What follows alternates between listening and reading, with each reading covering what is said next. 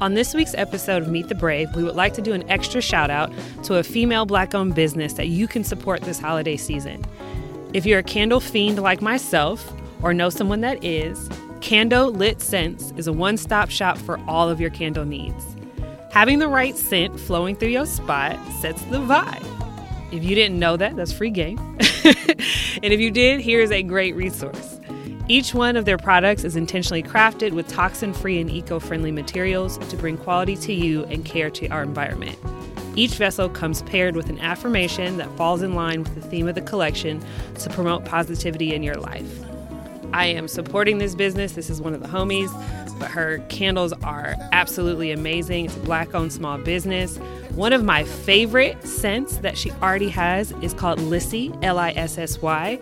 It's a unique hint of honey, rich floral, and ripe citrus that's rounded out by a powdery base notes. It's aromatic ginger and the earthy scent of sage to peek in to lend some herbaceous qualities to the fragrance's body. It's a great scent to wake you up and bring some liveliness to your day. So that's one of my favorite scents. And she also just dropped a couple new scents that are for her holiday collection. So definitely check her out. Her Instagram handle is Candle Lit Scents, KANDOLITSCENTS. Or you can go directly to her website, which is www.candolit.com. That's www.candolit.com.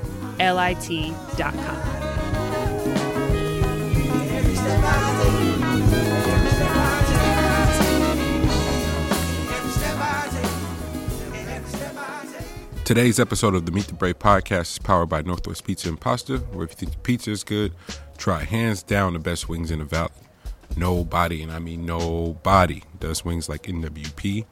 Order now online for takeout, delivery, and you can finally pull up and dine in restaurant. Winter is approaching, but their lovely indoor-outdoor setup.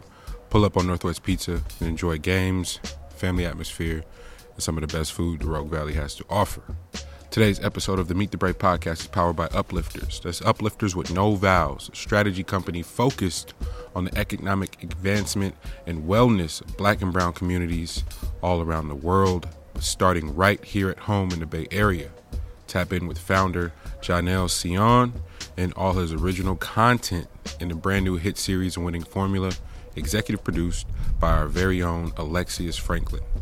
For all things Uplifters, follow on IG or visit uplifters.com. Today's episode of the Meet the Brave podcast is powered by the Reef Studios, a multimedia facility located right here in the heart of downtown Oakland, specializing in multi-tracking instruments, musicians, vocalists, podcasts, audiobooks, you name it, it can be done right here at the Reef Studios. Tap in now, follow the Reef Studios on IG and DM for all inquiries as spots are filling, especially because hit albums like Nothing Lasts Forever, some of Grand Nationals, Twice on Sunday, with some of your favorite artists coming to the Reef, and some of your favorite podcasts being recorded there, like this very, very hit show, Meet the Brave. Today's episode of the Meet the Brave podcast is powered by Let's Bubble Productions, multimedia digital storytelling company founded by none other than our very own Alexius Franklin of the Meet the Brave podcast. Lex and company got their feet in the game doing music videos, but the goal was always to scale and do long-form, short-form storytelling, from film to hit series to documentaries around the world. For all of your digital storytelling needs, visit letsbubbleproductions.com today. We got a special guest in the house tonight. Nah. Oh, Lord, who there? Oh, wait. Hey, I like who all gonna be there? I like the concern. Right. I like the concern. Like, Who all gonna be there? who got invited to the party? L.A. Bird. No, you don't do that, dog. And it's fully L.A. Bird too, for real. Oh, Lord, Mr. I write books himself. It's just been 3 months. All right, I see it. I was in a sound bath yesterday in Malibu. Like, what's happening to me? Like, my mama wouldn't be happy about But this. wait, to not even fight it is the crazy part. To not even not fight be it. happy about my ancestors. Like, what's this? Oh, bruh. I would just like all y'all to know that I mean, you came to this show, so we got to talk our shit. Bird likes to pretend like he's very wholesome because he be writing children's books and shit. For the kids. For the kids, baby. I'm just saying, if y'all think L is crazy, Hey. ain't no way to believe that the niggas around him ain't also crazy. Right. So yes, that nigga might have a couple pictures of French toast, but he got it in him. Hey, you got to throw him off the scent. I'm like, well, how many startups you try to invest in? Hey, don't lie. We could talk off mic on that one. You know what I'm saying? Like, No, I got a few dollars to throw that way. Easy. Jesus Christ. Praise him, it's Sunday. Oh, hallelujah. Nah, for real, you make the most money off Pearl. Bruh, we not doing this. Not today. We not starting the show like that. This is crazy. Lex, you How y'all doing? How you doing, Lex? How you a wholesome human being? Trying to be too sensible. That's all you have to do. Hey, the sensible N-words episode did do numbers, by the way. I just want to point that out. Just saying. Lex Bub, it's good to have you back, bro. It's good to be back. I missed y'all. We missed you. You guys got our was- shit looped now?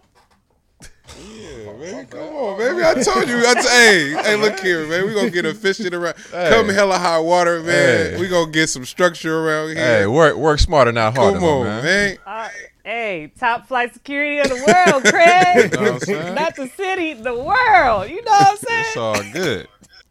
Hey, if they got Fast and Furious, no. If they got Fast and Furious 19, nigga, we can for sure figure out this podcast shit for sure. You feel me? Hey, you seen the meme of Vin Diesel and Sarah J, the porn star? It's like, come on, blood. This who this nigga is for real? So now my little childhood is ruined. Bro, that's a cold side by side. Man. That is fucked up. Damn. Oh, man. It's the Meet the Brave podcast. I am Monty Draper. I am LG. Lex B-U-B.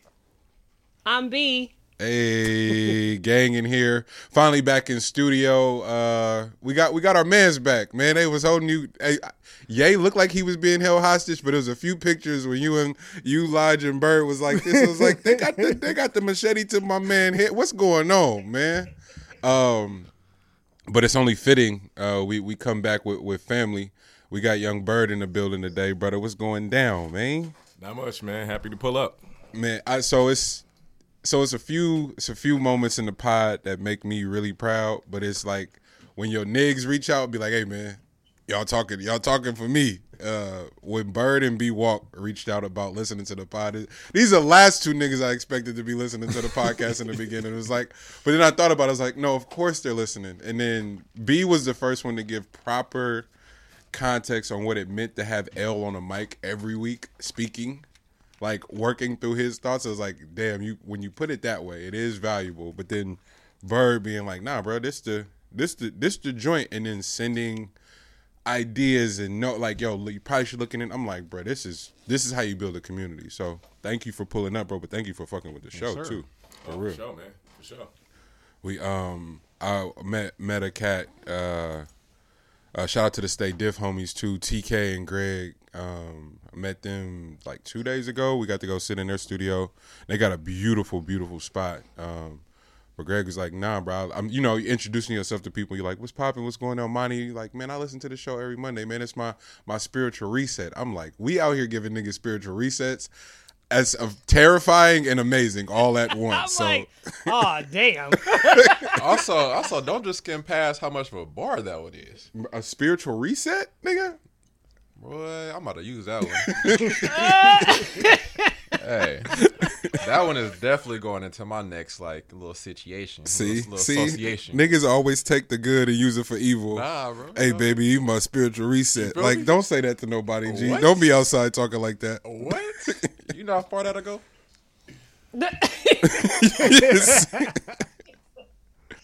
Hey, wellness is the new prostitution shit. So if we about to be honest out here, Say Say that, shawty. Hey, plenty will. Cause, so I mean, if a bitch trying to get, spiritually aligned, let me.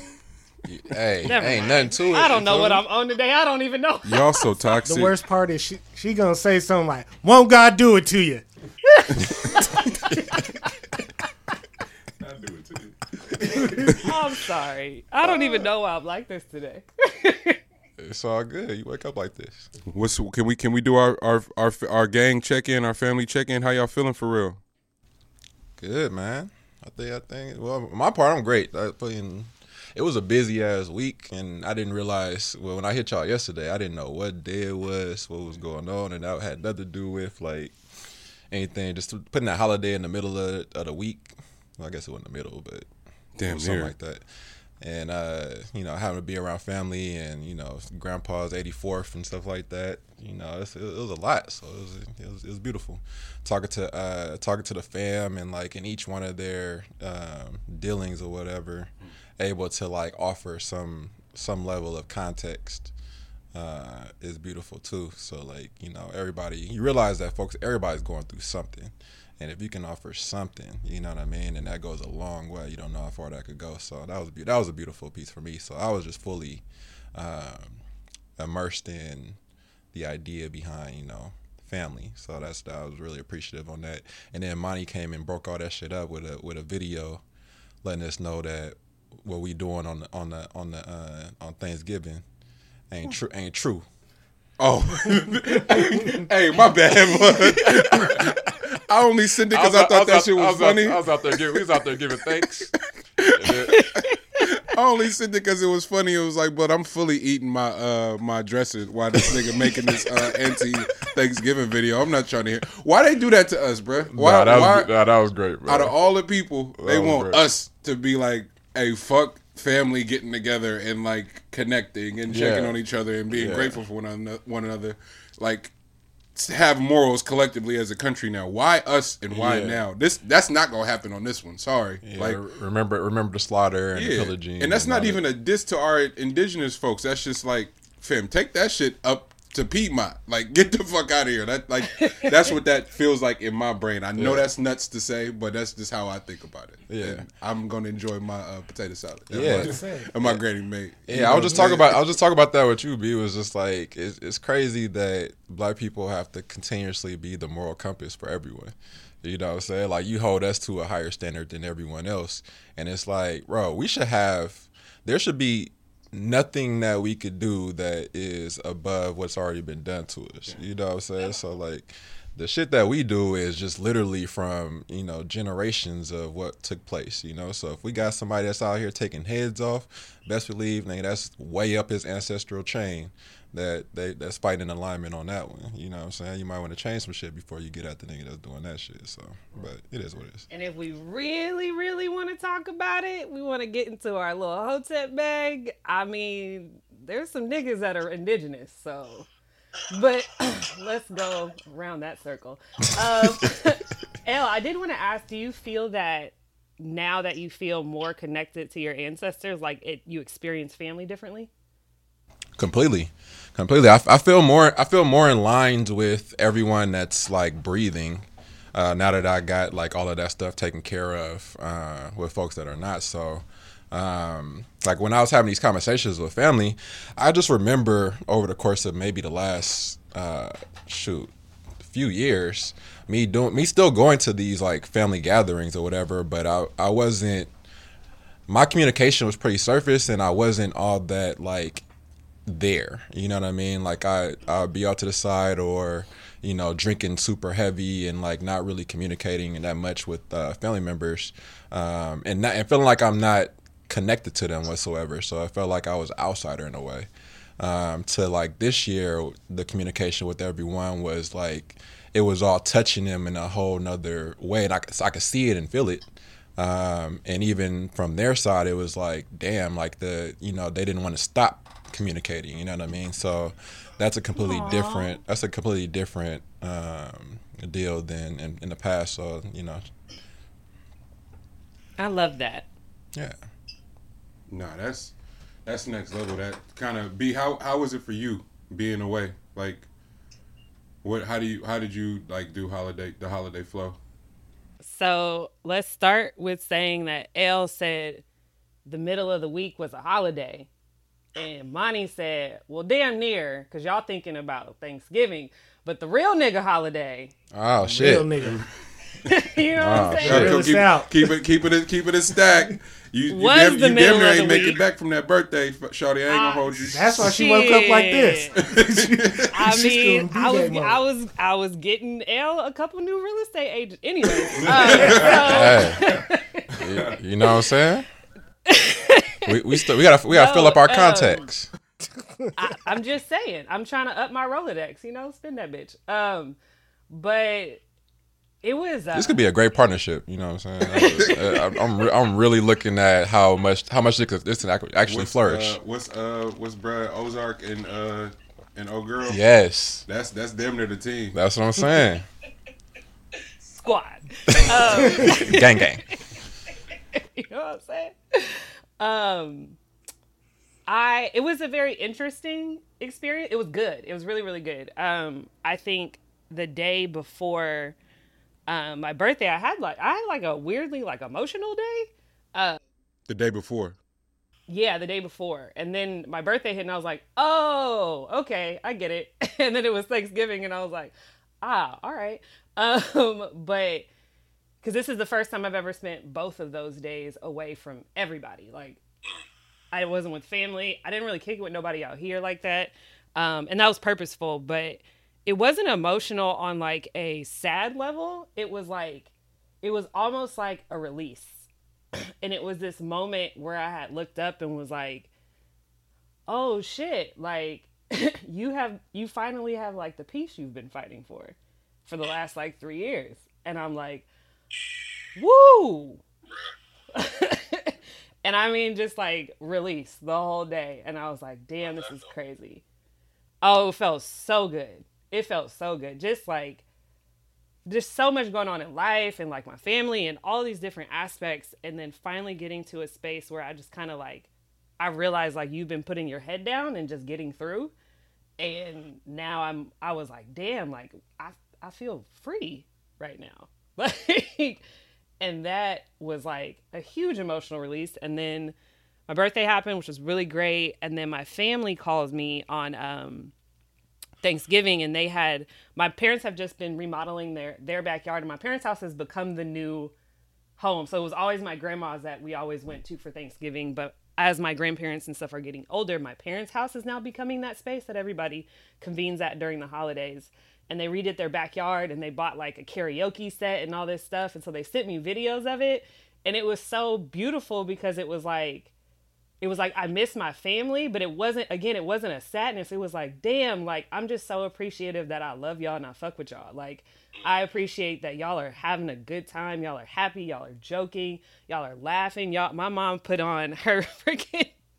My mom had one wig when she had cancer and she lost all her hair, and she put on her cancer wig and sang a Tina Turner song. Oh, Mom's was out there on it. Oh, She was lit. Okay. Going So up. it was just this moment. It was so beautiful. I was like, damn, like life feels good. And so I just was like, whoo, like, so it was a release. It was beautiful. It was joyous. I don't give two fucks about any of these white people like that killing everybody on this day. And I say that in a way of like, as Elle was saying, like, it's not, but we already know what's up. You know what I'm saying? Like, we been knew what's up. And this day is really just about us convening with our families. And like I said before, like, or my grandmother is half indigenous. So like, all of this for me is like, it's not on me to sit there and like, what is it? Not repent, but what is it? Reparate, I guess. Like, it's on me to take moments like this and have joy and have love and have fellowship with my family, because that's the shit y'all been trying to strip forever. So I'm gonna go do that, and y'all can deal with all this other shit, you know? Man, and Bird, you at any given time, there's no telling where you could be at in the world. What does it, like, coming out of COVID, the move, the this, and not even just a holiday, but this little run where you get to see family a little bit more. Did this one hit different than it had in the past? Man, I mean, I can honestly say the way I was looking forward to this little stretch coming home from like Wednesday to today, I extended it to tomorrow. I've never really felt that type of like relief. Like I was looking at it like a light at the end of the tunnel, like because like just the sprint right now for work. I mean, it's so purposeful, but I don't know if I've ever felt the type of exhaustion where like my chest feels hollow.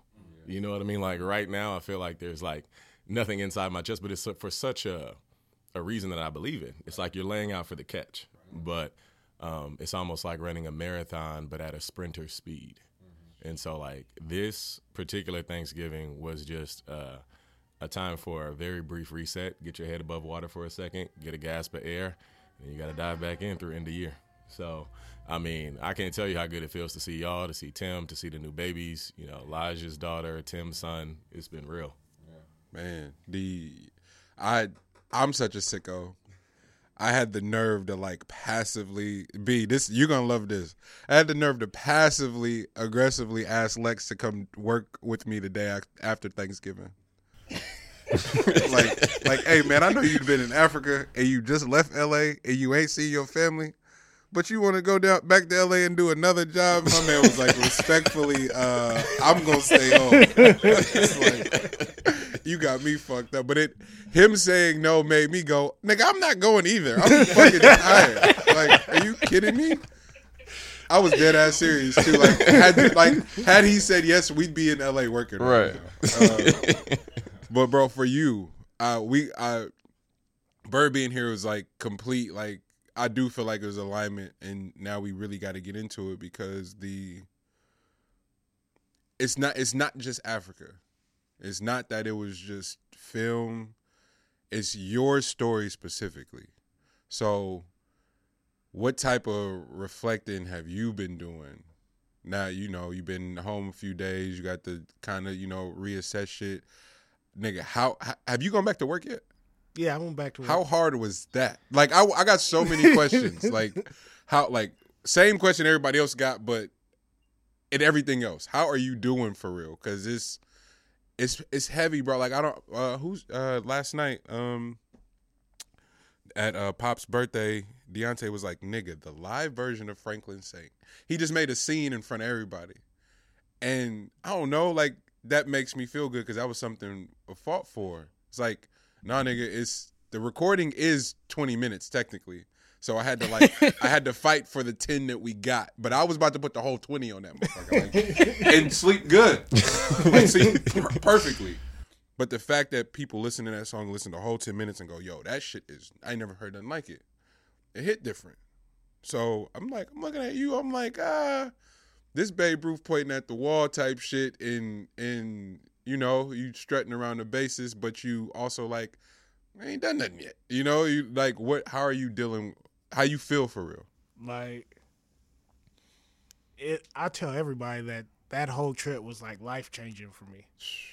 Like beyond life changing. Like it was life changing on the form of seeing so much great shit. Like seeing our people like getting off the plane, going places and not feeling like a threat because everybody looked like you. Like even the billboards and all that. And then at the other side of it, there's a part that is heartbreaking when you like leave out of the main city and you see how some of the other parts of the country still are. And like when we went to, because we went to one place where they were trafficking slaves and it's a city. And like we seen like people still outside and they don't have shoes on and they're walking through like sewage mud. And that makes you think about shit and push it in perspective. But the other dope part of that, though, was we also got to see niggas shooting dice. And anytime I can go anywhere in the world and just see a bunch of niggas shooting dice. And niggas still shoot dice no matter what. You like, that's our shit. Hey. That's what Ryan Coogler said when they were scouting for Black Panther. He was like, nigga, we went out there and they was barbecuing. The uncles was in the front. He said you walk in the house, the aunties and the mamas is in there kicking it, talking shit. You go in the backyard, the kids was playing. It's like, nigga, it's all the same. Like what? Like we do the same thing no matter where we are in the world. Oh, that's kind of fucking awesome. That's why Michael B's character was so fucking important. Like why the connection was so dope. It's like, bro, you could be feeling that all the way over here. Right. So you go over there, you just want your, you know what I mean? Just want to make the connection. You know what I'm saying? Like, don't play me as if I'm not a part of royalty as well, given what I have to deal with in a place that doesn't have any of that type of structure. Right. You know what I'm saying? Like, and for you still to migrate and like, you know, still navigate through the soil over here, where like this shit ain't made for you, but motherfuckers is still out here winning. Don't play with us, bro. Like, don't act like folks ain't figuring that shit out, and folks ain't figured that shit out. You know what I'm saying? Lex, your time to reflect with the fam and holiday flow. Like, what's that been like too? It's been really good. Like, especially Sid. Sid had hella questions for me. So she puts the globe in front of me. So she was like, "So you was over here?" I was like, "Yeah." She was like, "No, like all the way over here, Daddy?" I was like, "Yeah, Daddy had to fly 20 hours." She was like, "So what was it like?" And so we just sat there and had a whole conversation just about Africa. And then I showed her the video of like the monkeys on the road. And she was like, "Wait a minute. These were just on the road? Like we could have hopped out?" And I was like, "No, we weren't going to hop out." Absolutely not. Absolutely not. She was like, "But they're so cute." No, those is wild animals. Those ain't even zoo animals. They don't fuck with us. So, yeah, and then she was like, "So next time you go back, are you taking us? Are you taking me?" So then that was a whole nother conversation. So. Right. Man, if we look at it through a pop culture lens or just a rap lens, they're some of the most successful niggas have a partner. And even if we don't understand the inner workings of their relationship, they have a partner on some level. They got an agreement that worked for them, you know, and it looked player and the business is taken care of, and that's not so represented amongst us. Like we at Thanksgiving this other day, they had a whole conversation about gender roles. That Unc is he not quite 60 yet, but knocking on the door at 60, came in there talking big shit. What's wrong with you women? Y'all know you. And I was like, oh, this nigga's a sicko. Let me pull up a chair. It's about to get it. And then teen sister and her friend, they knocking on the door at 30, but they got their situations, got they man, their house, all the shit. But they raised by single mother, so they on their independent time. So it was just like, it couldn't be any further the opposite ends of the spectrum that just made a beautiful, combustible conversation. And because it's black people, it was kind of loud, but they not mad. They just talking loud. So this is fucking awesome. That's how we communicate. This is how we communicate. But it really put in a proper perspective, like, what isn't represented in just the balance of like, yeah, I could be all of those things. Like I need to be the assertive male, but I also need to be the supportive husband, boyfriend, and all that other shit too, and not just this one thing. And it's like, and the beautiful part about that conversation is that they were talking about two opposite ends of the spectrums, but they were just trying to fulfill one thing as opposed to just being fluid and agile. And it's like, damn, I want to. What does that feel like? So how does that? And granted, you've already said it. It's a small blip in what you are going to accomplish as a filmmaker. But my nigga, come on, it was. I knew it was big because when I got back and I talked to my dad, the conversation's different now. It went from, oh, your little hobby, the little thing you still playing with your camera, to, so how was work? And that one word. Right. That one Talk word. to me right. That one word. And I was like, right. And it's like, this could be the part where I could be petty and flex on them, but I'm not even going to do that. I'm going to actually, like, we had a whole hour conversation just about Africa. And he was like, yeah, I had never made it there and all this. And like him even opening up that much, I was like, oh, wow.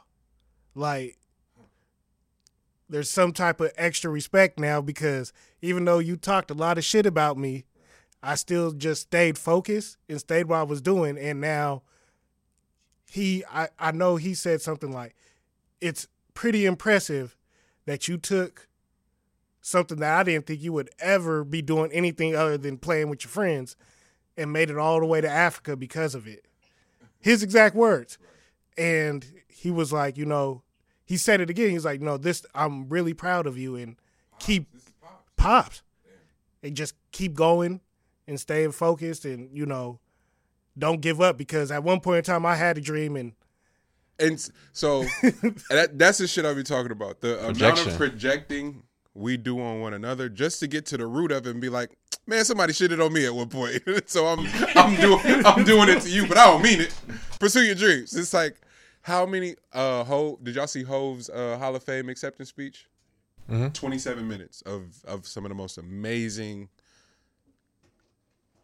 just because Dave Chappelle comes out, and I think Dave Chappelle's like intro was maybe like 3 to 5 minutes, and then the tribute video that they do to him was a little like a 5-minute clip, and then to just watch Hov go up there and wing it, like completely wing it, because he's a real nigga. He's not writing no speech. It's absolutely not. I don't even write my raps. I don't even write. Yeah, what the fuck I look like writing a speech, right? But there was one part where he spoke about Tata, like always bigging him up, being like, nigga, you the greatest. Like, he's like, you know what, I am the greatest. And then they go to start shopping the deal and nobody signs him. He's like, maybe this shit ain't so tight. You know, he's like, but his instinct wasn't to quit or even to take it personal in a sense of like, oh man, I need to pivot and completely quit. He's like, oh, well, we just got to do this shit ourselves. But in the process, get better, or at the very least explore other options of how to make it. He's like, so the hits were a direct response to you'll never make it in this town. So as you get a Hard Knock Life, and it's like, well, shit, Hard Knock Life works so well, we may as well do the exact same thing. So if you listen to Volume 3, they have the Anything is the same song. It's the same setup. It's like, let's run it back. We'll get a hit out of it. You know, and so they figure out this formula for hit making and just being able to write their own ticket. And not having to answer nobody. And I love that you highlighted that flip of that one word. Me and Teen had a conversation about this the whole drive back last night. It was like, it be the little shit that trigger shit in people that make them just take life on one. Teen be like, hey, how was work? Like, nigga, I've never had a fucking girlfriend or anybody consider what I do work. It's like, to your point, it's like playing with your partners. Be it the idea of being we went to dinner a few nights ago. It was like, oh, he does music. Are you a musician or a producer? Because musicians are broke and stuff. Like, white lady just said this at dinner. No, had no shame at all. I said, this is many. No, we had a whole trip of that. The hyphiest whites, bro. The hyphiest whites. The whites is out here wilding, y'all. Gee, you guys don't even know the half of it. Oh my goodness! You want to go, Lex? You want to tell them about that? Nah, you can go ahead, you robust man. The white called him. The white called him a robust man. We had dinner the first night. Go ahead. At dinner, we're not even sitting at this lady's table. She's there with us because they had a bunch of bread and they were thinking about doing developments in Ghana, and so like they're getting courted because they may come build buildings, bring big businesses there, McDonald's and Walmart and all that other stuff. So, of course, job creation is a big deal. And we're sitting there, and out of nowhere, she just starts, like, looking at me. I'm like, what's up? And she's looking at me. She's like, you know what?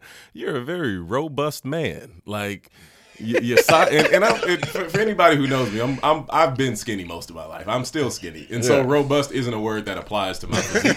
It's just not how robust is mainly. Robust is mainly. I literally immediately thought auction block. Like, I feel like this feels like some slave trade. Like, she's sizing me up. But for what? It's like, ma'am, you are 60-something and married. Like, I don't know that what. shit don't go away. Yeah, I have no clue what you need. What do you think the slave owner's She wife gonna was say doing? Lige and Bird. All right, children's book. She said to Lige and Bird after he said, I write children's books. She's like, oh, so you don't do, both you guys don't do things with your physique? True life. She was like, that is so great that people the size of you and your robustness. The wildest part, bro. Wait, it got worse? Wow. Wait, what? Oh, no, she's in that shit. She can't help it. No, I couldn't help it. The wildest part, every single, like, monument we stopped at in Ghana that was, like, related to the slave trade or something like that, they always wanted to gather everybody and make a speech. Yeah. So it was like 2 white couples making speeches to all black people about the atrocities that happened here and how this is a shame and how we should never do this again. Bro, I can't tell. I said we. I can't tell you how sick that was. I was like, oh God. Oh shit. They own one. That's why I was so happy that they didn't go to the castle with us. Oh, so this what y'all mean by inclusion? Man, Right? You want us to join in on y'all fuck ups? Okay, got you. So I will say though, Lex, like there's so much. It's so powerful to me that like when people operate in their freedom and their truth, like you end up freeing other people along the way. Like that's what I think about when I think about your father and the conversations that y'all have, you know, based on how this like trajectory has gone. It's like there are probably going to be ways in which you free your dad that, you know, you don't even think about. And it's only because you're choosing to like operate in your freedom. Right. damn. There you go, B. Yeah, I was just having that conversation with my brother, and I won't get into the details of the conversation, but the main thing that I was trying to get to, or just trying to unlock, was that you can either utilize or live your life thinking that somebody will eventually apologize for whatever they've done to you, or you can navigate this world that as if it's your own, and then unlock that in somebody else, that everything that you're looking for from somebody that did something to you, you'll probably end up getting if you just live your life to your fullest. You know what I'm saying? It's possible that'll happen, but if it doesn't, that's okay too. If it happens, then just utilize that as that was a marker and appreciate that moment, fully take it in, but don't live your life as that being your end goal. You know what I'm saying? Because what if you do get that? You know what I'm saying? Then does that mean everything else just ceases to exist? You know, like you don't move forward, you don't move any further than that point because that was your end goal. You know what I'm saying? So like, it's just a matter of how you see this whole thing. Like that should just be a marker on the entire game plan that you have. You know what I'm saying? That shouldn't be like the end all be all. Right. It's just like getting acceptance from individuals, because you know individuals be having their own shit. Yeah. And what you're doing is you're halting yourself. That's like exactly what you're saying. It's like if you halt yourself to stop to wait for somebody to do whatever, how they respond, like you've created yourself a stagnant situation, as opposed to actually just keep going. And if the shit comes, the shit comes. But like, that's why I think people get stuck in ruminating over and over and over again about needing, you know, acceptance or validation from, or apologies or all these things. And you get caught in this cycle. And I think that's so much of what, like, many different options of how you view therapy. When I say therapy, I don't just mean the traditional form of going into a room and sitting across from a person, but like it's getting you to get out of the cycle of ruminating and being stagnant in the same place in whatever aspect of your life, like over and over again, and just keep fucking going. Like that shit'll come however it needs to, you know? In whatever way. And that way might be completely different than what you set out to think it was. You know what I'm saying? Like this thing is constantly evolving. It's constantly changing. The you that you are right now is not the you that you are tomorrow. You know what I'm saying? So like even the way that you want that validation or how you see that thing transpiring won't even be in that form by the time it actually takes place, if it takes place. You know what I'm saying? So don't utilize that as your only source of happiness. You feel me? There's a saying that I came across that I was like, damn, that's hella true, was that the universe doesn't give you patience, and patience can be replaced with any word, but it gives you the opportunity to master patience. And that was something I was sitting with this week specifically because I was having a conversation with somebody about the opportunities in which you get to like choose something different and move yourself in another direction.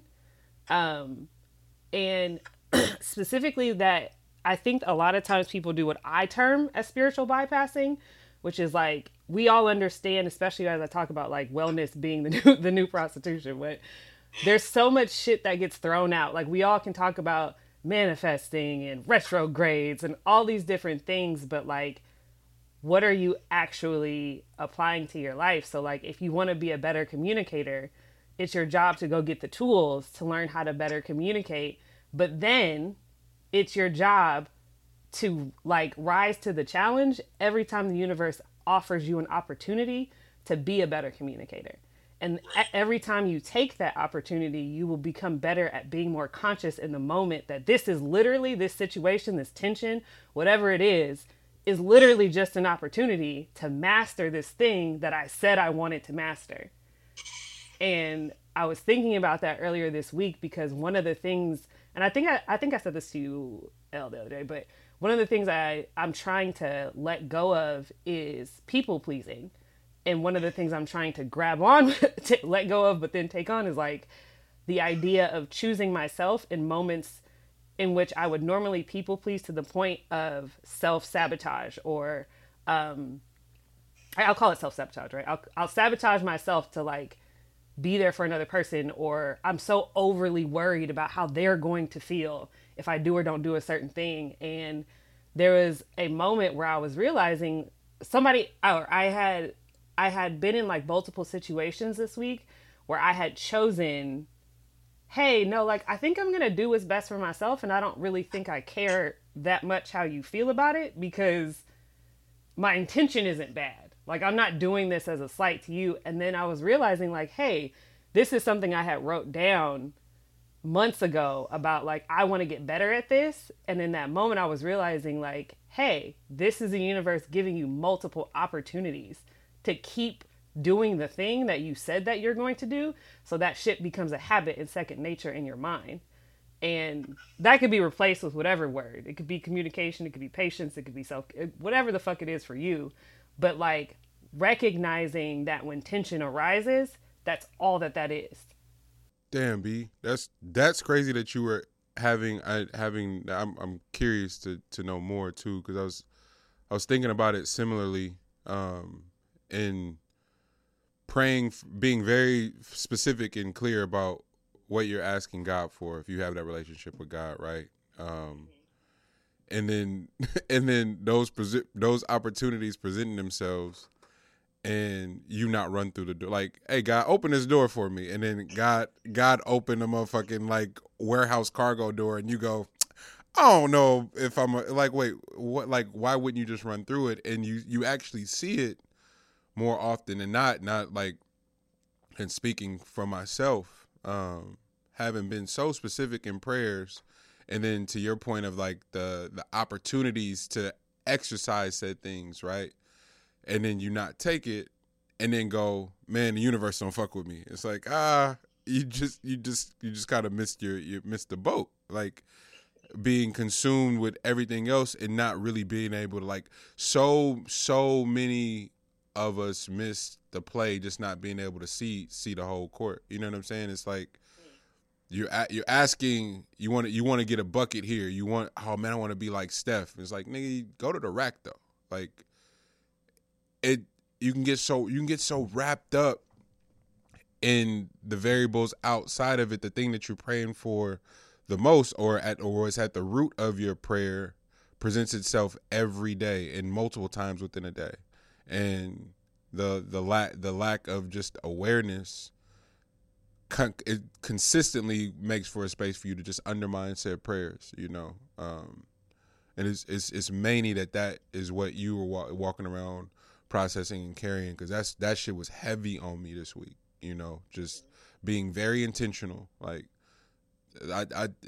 Elle don't even know what his conversation this morning did, because it's like, yo, you don't know. You have zero regard for if people really see the whole scene. It's like, nah, dog, like, certain shit that we're talking about, and that fruits are being, like, the benefits from those labors are being reaped present day.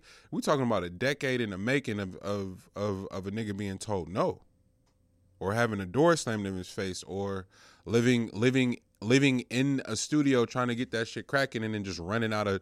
I told Tina last night, I was like, nigga didn't run out of money, just ran out of time. Like a lot of those early investments in the IP were supposed to manifest into something, and the deals just fell through. And it's like damn, like how many of us are built for that part of the marathon and going and just being able to just interface with those no's and go, all right, it's not a closed door, it's not a closed opportunity, it's not a complete shift to a different industry or career path. It's just you just gotta find another way in this motherfucker. And that it's that part for me where it's becoming a lot more evident, and you see it in folks too, and how they pray. And you said something last week, B, where it's like I need to see you exhausted first before I really know if I fuck with you. And then that led me to going like I love you. It's a lot of people I love. There's a lot of people I don't fuck with though at the same time. And so where do you fall in that for me? It's like, yo, I love you, but I don't fuck with you. You know what I'm saying? So it's like that understanding the nuances of our language is like when you know such and such. Oh yeah, I fuck with blood. You know what I'm saying? that means something very specific. And if you don't know, you don't know. And then what's crazy is the inflections in I fuck with blood. Like depending on how they say I fuck with blood, you be like, oh, you don't fuck with blood. For real, you don't. Like so you can learn so much based off of people's inflections, the very specific words. So I don't know. I thought that was fast. My bad. You about to say? Are you about to say something? Yeah. So for I mean, just listening to the whole thing, I think what tends to happen is that when you're not being true, which is going to be a common, like this is going to be like the underlining topic. When you're not being true, then what you're doing is that you're just trying to carve out as many excuses as possible for yourself. So like. Wait a minute. When you're not being true, you're just trying to carve out as many excuses as possible for yourself. That's the only reason why you would pray. The opportunity arises that you pray for, the door gets open, but you don't walk through it. That's the only reason why you'll do that. Man, listen. You know what I'm saying? Like if you walk through it, then that means. You gotta worry about the upkeep. You gotta worry about the maintenance of this thing. You gotta worry about like making sure that you got responsibility. You know what I'm saying? Like that roof gonna be bad in about 10 years. You gotta worry about making sure that thing is redone. You know what I mean? And making sure there ain't no leaks and all that stuff. Like all that shit is on you. You gotta design this inside. You gotta get furniture. This shit can't be a hollow house. You know what I mean? You gotta have you gotta have your personality to it. All that stuff. So these are all things that folks are thinking about prior to it, and like it sounds really good when it's no chance as hell that that's even gonna transpire. But when it does, and it's within grasp, it's like, well, shoot, if this, that, and the other would have happened, then I would have for sure had that. I'd have had that opportunity. You know what I mean? But as a matter of fact, there's something over here that I got to worry about real quick, and then I'll get to that. You know what I mean? So you just keep putting it off, and it's like, all right, well, when that door gets slammed, it's like, well, shit, I never had a chance in the first place. You know what I mean? I look back at my upbringing, or this person did this to me, and that that's the reason why I never got that. You know what I mean? So my daddy was a war vet. So you know what I'm saying? I'm cheating on my girlfriend right now. Like, you know what I mean? What that got to do with anything? You know what I mean? That's What's shit! Look at that special guest. Special guest appearance. You feel me? It's so What's up, my guy? How you doing? What's happening, my good brother? But yeah, that's the only reason why you would even do it that way. So I mean, I think that's what it comes down to is just what I mean, the built-in excuses, man. Demonizing wealth to keep class systems. And so what happened was I was looking at it was like a meme or some shit that was on Instagram, and it was saying like the reason, which let me round out the story, but it said the reason that we look at Beyonce and Jay-Z and say they must have sold their soul to achieve their success, but we look at Elon Musk and I think it said Jeff Bezos and say they worked hard to get what they're at is a form of like institutionalized racism, which to me, I'm like, I don't know about all that. Like, I would have to like delve into that a little bit more. But what caught my attention more than anything from that was I was looking at the comments, and so many people, and specifically so many Black people, were like, well, actually, it's no difference. They all sold their soul. And I was like, oh, wow. Like, it made me stop and think about the intersection of, like, how we utilize, like, mind control, or not mind, but, like, psychological, like, manipulation, and even religion in a way, to demonize wealth, because then people have no desire to attain it because they've associated this, like, negative thing to it. And people's spirituality is always going to beat out their like everyday operation of logistics. So if I can get people to associate gaining wealth with being a negative thing with this thing with their spirituality, then they're never going to actually try to attain it in real life. And it's really simply a miss on like educating yourself. Like, the more you learn about wealth, and almost in a way, the higher up you go, you start to understand like the pragmatic and the logistics of it that don't feel like this isn't if something feels abstract and so far away from you, then it's very easy to demonize it. But if you actually get in it and start doing it, you realize like, actually, no, there are very practical and like pragmatic things that people are doing to gain this wealth. And I'm not going to argue that any billionaire's hands are completely clean, like probably not. But I do think that it's a mindset that perpetuates the class system. And that's why I didn't like really want to sit with race on that. But I do think it's a mindset that perpetuates class of like, if you're in a certain socioeconomic class in this country and you make that association, you're probably always going to stay in that socioeconomic status and never transcend. The hard part that makes it to elude the race conversation in that for me is that it seems so intentionally applied and filtered throughout Black folks in general. Like we're hella culpable in the system that is like in capitalism, but are again those spectrums. It's that conversation at Thanksgiving the other day. Like Unc is in there talking about what a woman's place is, and the young women are in there like, fuck that, we independent. It's like, yeah, all of that is true. Like all of it applies to the same thing. So it's like, yeah, you can be a part of this shit and be a consumer for real. You can really be into it too, and you can to the point to where Affirm and Karma and all them, like they really running it up, because you can get finance anything. You can finance a fucking bottle service now. What?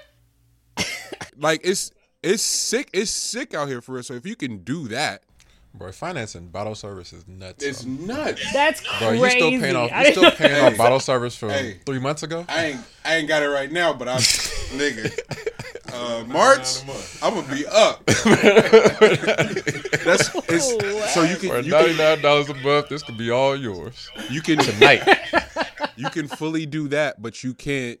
The second you're a billionaire, you Illuminati. That's crazy. If you're a Black billionaire, excuse me, you sold your soul on some level, and yeah, I don't know who starts those conversations, but nigga, we have them. Like the way a house could be divided about a Beyonce or a Hove or about a Ye. We talked about a white liberal woman telling you about Kanye. Like that's a many conversation to have. But what's even manier is to walk in your house where your grandfather that got dementia is watching TMZ for his news and going, what the hell is wrong with Kanye West? I'm just like, God damn, this is a complicated conversation to have with you, because you got dementia for real, but you hear enough to ask me about Ye because you watching TMZ and not Fox, which is kind of tight, but also terrifying too. I have no idea where to go with this. And this is also the same person that told me to join the military so I have benefits. Like, so I don't really know how to talk to you about like economics at all, bro. I don't know where to even begin with you. That's the part that makes it hard for me because it's Brett from Earn Your Leisure was like, we black people, we experts on all the shit we don't really know about. Like we don't know how money work for real, you know. And outside of what Dr. Sebi was like trying to push on niggas, do we really? Yeah, for real, we don't know. Do we know how food works and like what we're ingesting and what especially what for black people what triggers our inflammation and all, like do we really understand for real? And then to walk around like experts and to do even more damage and to project that shit onto some impressionable kids is just like, hey man, I want to make a movie one day. What you want to do that for? What? Like what King Richard, bro, don't. Hey, if you own any type of negative, don't talk to my kids. Don't even look at them. Hey, go the other way. Opposite, please. You're too close. You're too close, man. Yeah, man. That's really what it is. What I was gonna say was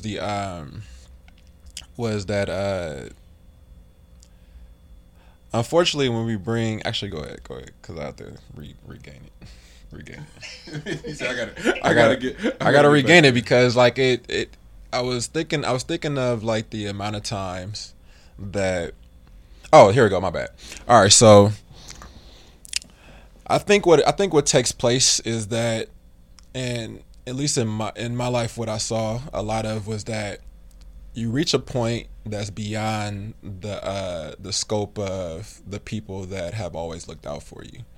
So like you're in uncharted territory, and they're just telling you you're out too far. You don't have like the proper, you know, protective gear, you know what I'm saying, for where it is that you are, and I can't reach you, so I'm just calling out to you to come back. You know what I mean? I think that's really what transpires within our families, and you just have to be okay with being out there on your own with it, because it's a little difficult to try to navigate these waters also while holding on to others, you know what I mean, and trying to get them to come along with you, but they're fighting against the tide and the current, and you're like, well, I can do this shit, you know what I'm saying, like you're mentally, I'm like, I can do this shit, but you know, folks is not allowing you to do so. And now you got to make your decision on, am I going to let this person go or am I going to drown? And it's that simple. You know what I'm saying? Like which option am I going to choose? And unfortunately, we can have people stick around for so long that we get so tired swimming. I'm going so far into this analogy, but we can get so tired swimming that we like, you know what? I ain't even got the energy to go against this tide no more, so I'm just gonna go with it and end up back at the beginning. And it's like my only thing that I can pull from is the time that I was so tired going out there that now I can build these blocks in myself that, I'm not even gonna go out there again. Right. You know what I'm saying? And that's the unfortunate part of things, is that you can get too tired to keep going. Right. And so much of this is predicated on losses. Like and knowing how to interact with them and knowing how to like audit that the data and apply that shit to the next one, and you don't realize the young boys that were doing the film yesterday, them niggas argued for like they made the calls right there. Here's the call sheet. Here's the locations and the times. This is how long we're gonna be there, Monty. I promise I had you out of there about 4. It was like 4:15. These niggas were still arguing over the lighting. And they were like, no, bro, it ain't no beams, bro. I'm telling you, because I'm looking at the diagram from Mick Jenkins' video, and I'm like, ooh-wee. Director came after, he's like, man, I'm so sorry you had to see that. I was like, nah, bro, y'all got something here. Like, the fact that all y'all care that much about the lighting, y'all gonna be great. Like, tension is player. Like, and it's only black people where you can't argue with a nigga, like, and we do it, but we don't do it for not. Money's the one thing we don't do it for. Like, it go from, you my cousin, now I'll kill you, as opposed to that business move we did together didn't go as well. Can we figure this out the next go around? But every big Fortune 500 company generates tension, especially when they don't have it. we're in the black last quarter. All right, bro, don't get complacent. Let's figure this shit out. iPhone 75 will have a fucking whatever on it. You know what I'm saying? It's like, but you gotta, we just have to have a whole new relationship with tension. And but for it to be either you're a consumer and you spend the money you don't have, or you're a billionaire and you're the devil, you sold the soul to the devil, is a crazy sort of like, there's no middle ground in terms of just a pursuit of the mastery B was talking about before. It's like, dog, like you get an opportunity to, like, all right, I may have gotten taken advantage of on this deal. This next one, I learned some things, boom. But it ain't, oh, I'm packing my bag, I'm never doing it again. Nah, keep going, keep figuring it out. Ain't like that's what it's designed for. What was you about to, my bad, I hella cut you off, Lex. I think the lighting. With the lighting thing, it makes me think about when me and Lige was down in L.A. We spent, 3 hours figuring out the lighting for the interviews? And our original plan was, we get there at 8:30, we set up, first interview at 10. Yeah, psych. Nah, didn't work that way. But the whole time, all three of us, me, him, and Fox, were having conversations about, what does this look like? Do this look right? Right. This don't look right. Right. But it look right. No, it don't. And just bouncing back and being able. And that was like one of the first times where I've been like on set, able to have those conversations, and everybody know all we trying to do is get the best shit. Right. Get you somebody you could disagree with for real, bro. Like all that comfortable shit, and because you'll get to the meeting and play your music and be sounding crazy because your niggas and tell you, hey, that ain't him, bro. That ain't it. If you go in there, I wouldn't play that one. You know, it's like you need that shit around, but it's complicated. Agility. It's complicated. It don't need to be. Before we keep moving along, B, can we acknowledge the loss of a cultural icon in Virgil Abloh passing away, like right before we started.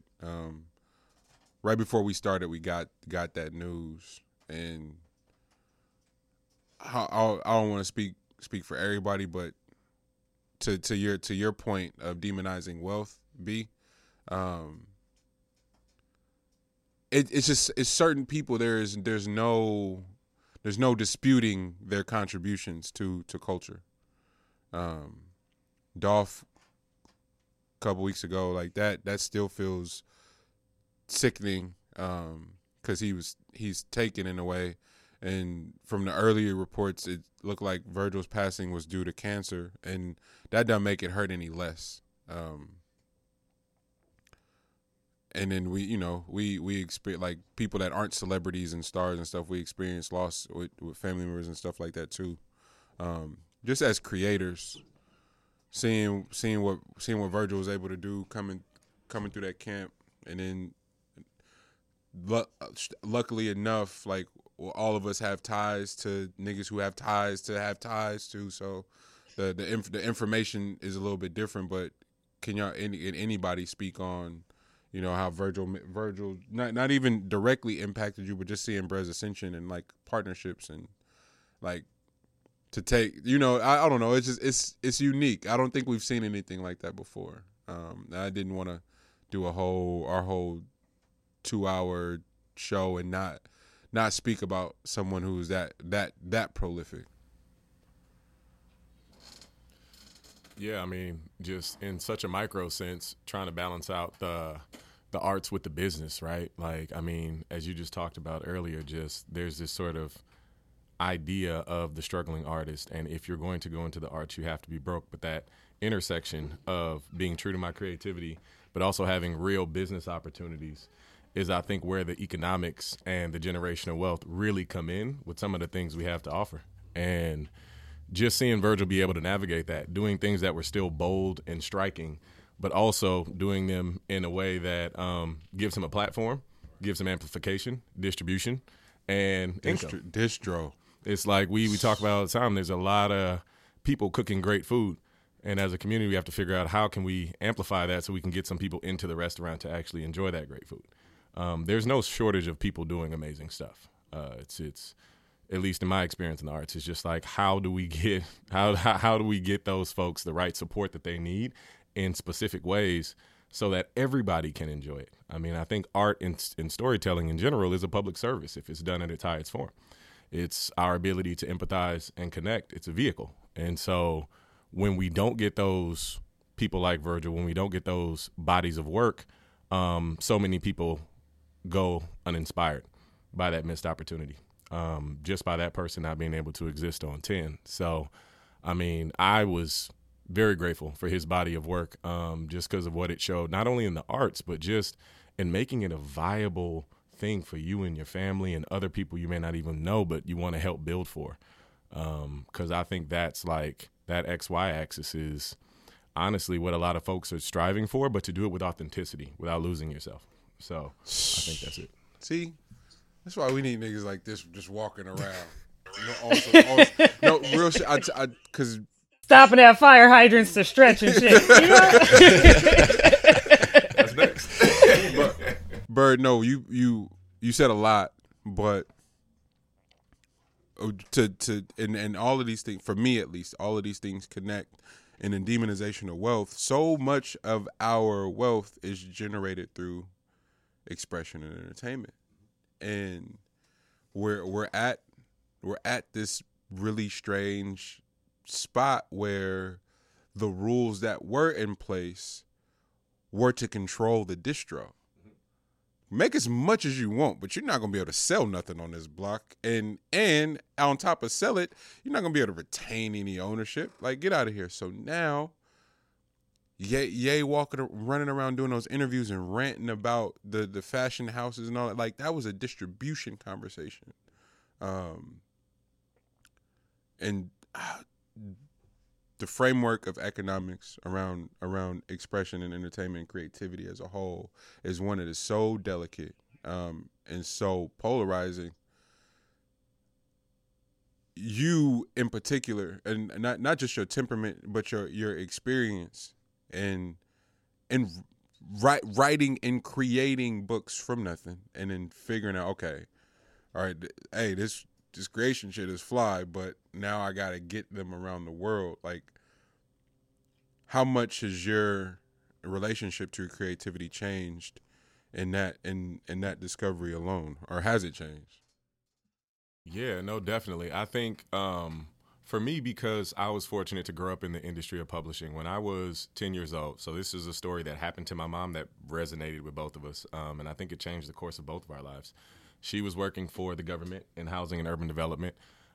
She got a promotion. She was killing it, so we moved from Oakland to D.C., and she was at a retirement party for one of her colleagues.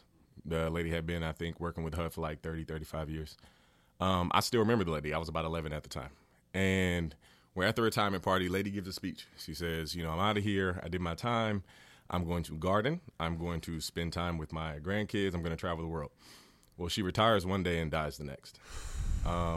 My mom, as a young mother in her 30s, maybe she's around the same age I'm right now, around 34. She's like, oh, hell no. And immediately starts working on her first book. It's a poetry book. She takes all of her savings. She quits her job. She puts it into self-publishing this book. It doesn't work. It doesn't sell at all.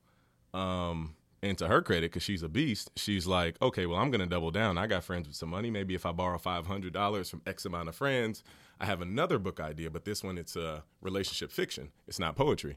She does that, prints 10,000 copies in the blind because she heard on Oprah, if you sell 10,000 copies, you'll get a book deal, a traditional book deal.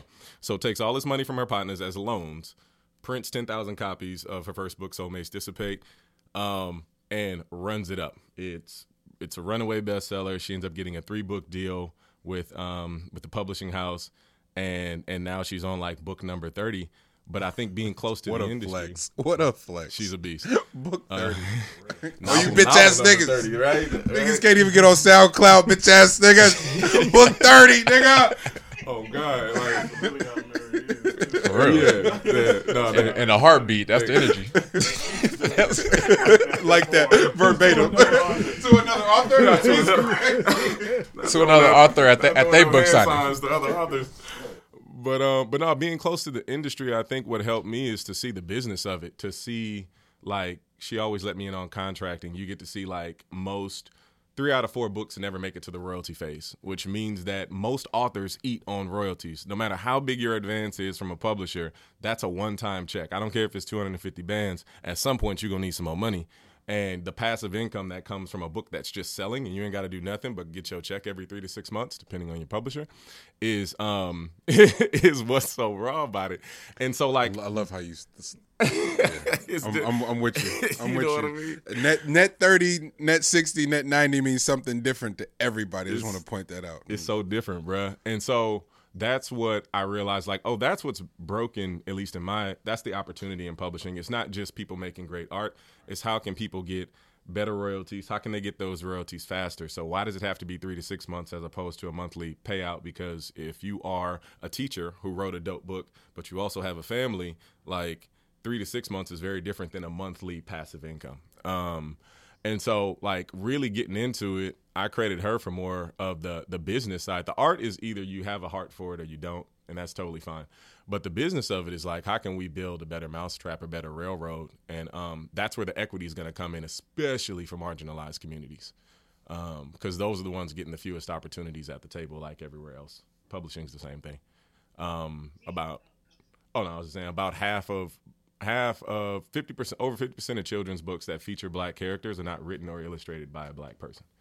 So One more, Bert. Yep. Stop. Y'all stop, bro. Because niggas come on here and just be saying shit and then just say it and then we be on to, like, hey, Monty, I wish y'all would have. And then I get blamed for it. Like, no, please just read just so that fact lands for real. Say those numbers again, please. So over 50% of black children's books are featuring black characters. So if you see a black family in the picture book on the cover, we're talking like Dr. Seuss type books, right? Are not written or illustrated by a black person.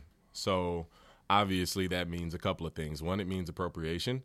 But 2, it means that somebody's getting paid to tell black stories that's not black.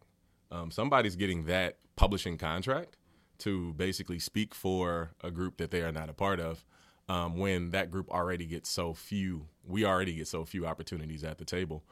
And so it's about how can we actually build that equity and that distribution, because the industry has shown it's not going to move very quickly. We have to sort of take it upon ourselves to, like, put each other on and build those railroads.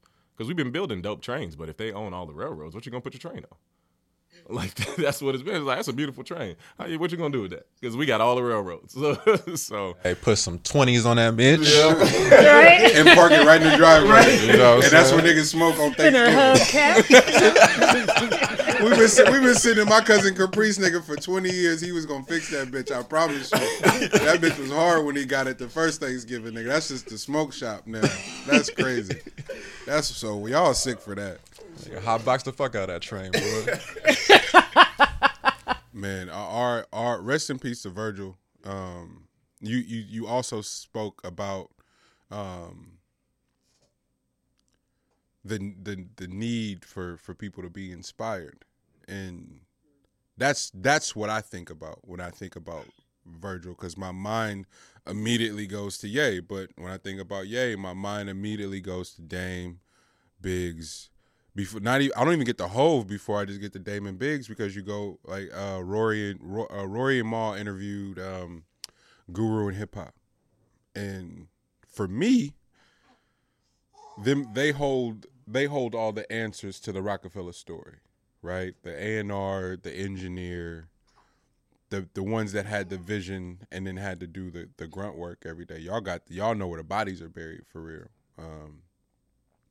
And so when you start speaking about family tree and impact and infiltration, and then just putting hella people on, that inspiration part, it gets lost and oftentimes devalued, or not even devalued, because devalued feels like something intentional.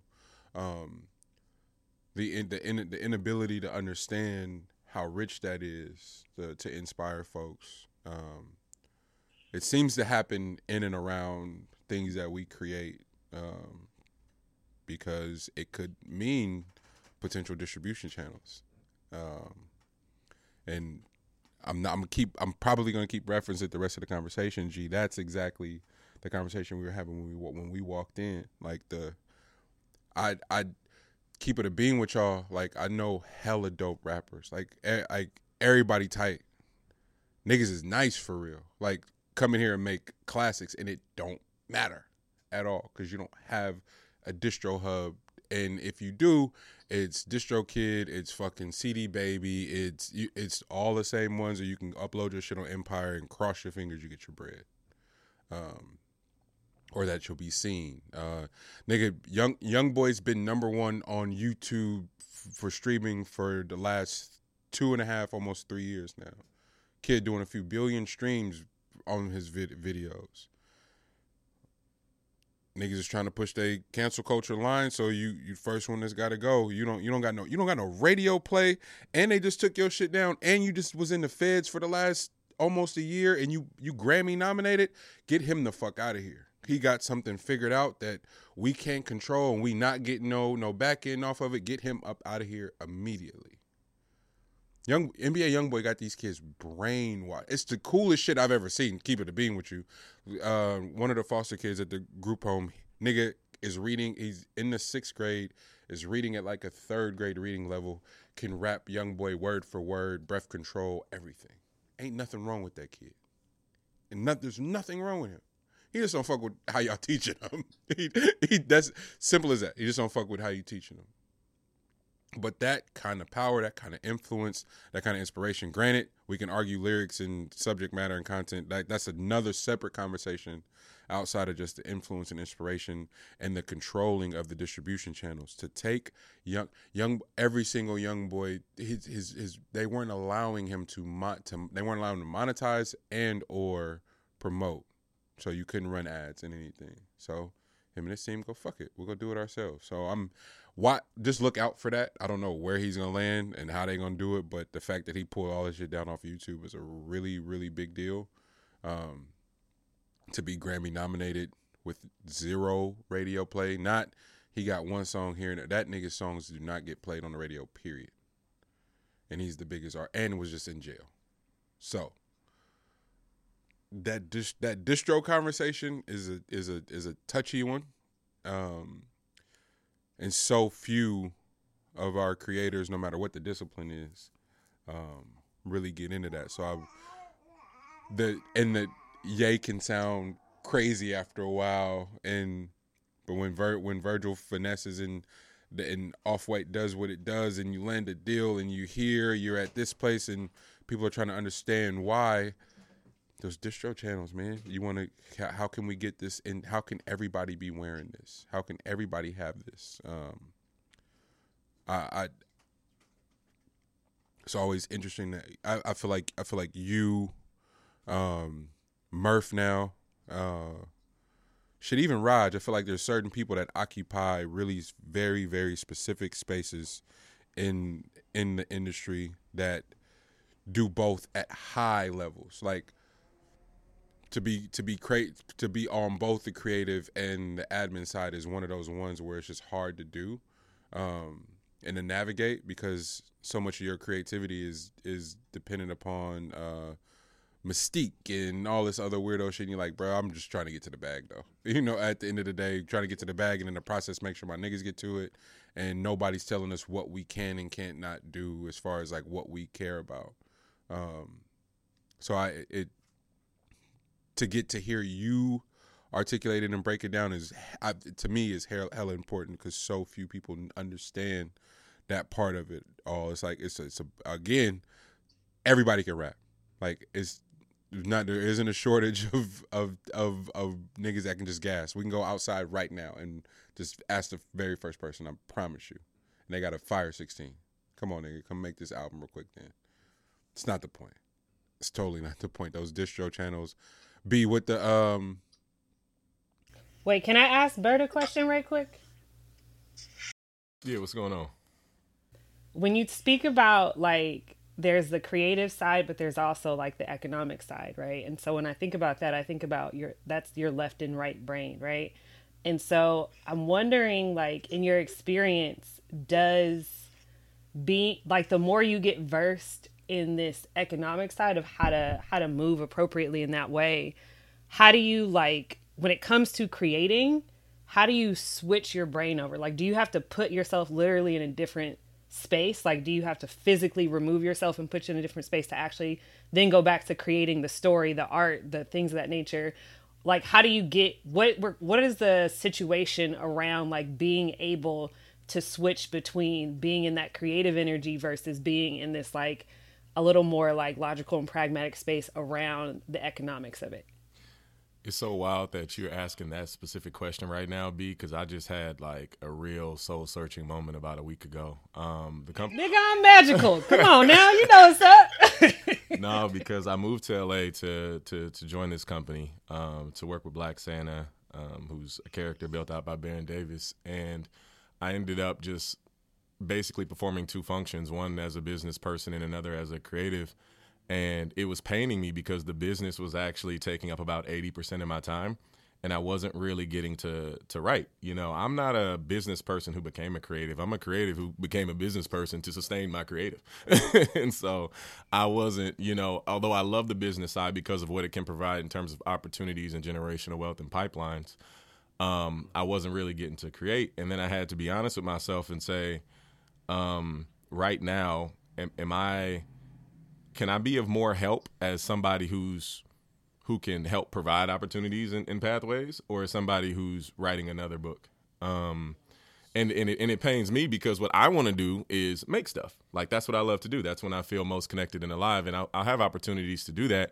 But I honestly said, look, if I have to pick one, I think right now, like, in terms of my mission, which is creating opportunities and pathways for marginalized communities in the arts, this is how I can serve that mission better. And so if I got to fully put on that hat for 1, 2, 3, 4 years and just make sure that as the best I can, that I can help direct like opportunities and pay and stuff like that, then that's where it's at. And that's how I need to serve right now. And so to answer your question, I still try to protect my creativity by writing by hand, making sure I'm always like consuming art, especially in my space, but also not in my space. You know, listening to y'all, like getting all different types of inputs so it can go through the chamber. But to be completely honest, I feel like right now the biggest thing that I need to focus on is the business. And that's been hard. I can't say that that's been like a celebration. That's been really hard. But I do feel like it's kind of. What are some of the, and you don't have to get in all of them, but if you could pinpoint a few. Yeah. What are some of those difficulties or some of those like just like variables that like, bro, I could totally just mail it in and just go write my work on me. What are some of those things that do make it hard to continue that path of serving? Yeah, I mean even coming at it thinking about like why come to choose this now is because I feel like I have chosen the other thing. I feel like I have chosen making the art. And I've seen how hard it is to really get art out there. And now you have an opportunity to do the business that will make it a lot easier, even if it's not your art, to help other people get art out there. And so it's, I think that's what's been tough. Instead of writing a script, I'm like sending emails or in on calls and working on white papers. You know what I mean? It's not sexy. You know, it's not exciting. But I do understand that, like, if I were to move purely into the creative, what I'm essentially doing is allowing somebody to come in and be my boss. I'm leaving the seat of decision making to go down into creative, but now I have to probably convince somebody who may know less than I do or may care less than I do about this medium that this is something worthwhile. And so that situation just seemed kind of wild to me. And so I think that's what makes it hard, man. It's just, it doesn't fill your cup in the same way, but it does. I think it does more good in a wider reaching sense. And but you got to sacrifice a piece of yourself. And that's been difficult. How do you reset your mind? And this may be something that, since you said you were just processing this, maybe you haven't gotten to it yet, but if you're choosing, like, you were in a place where you're having to make a difficult decision, like, it just is what it is, and you're choosing this other space to be in that's a little more in service to other people and opening doors and all of those things.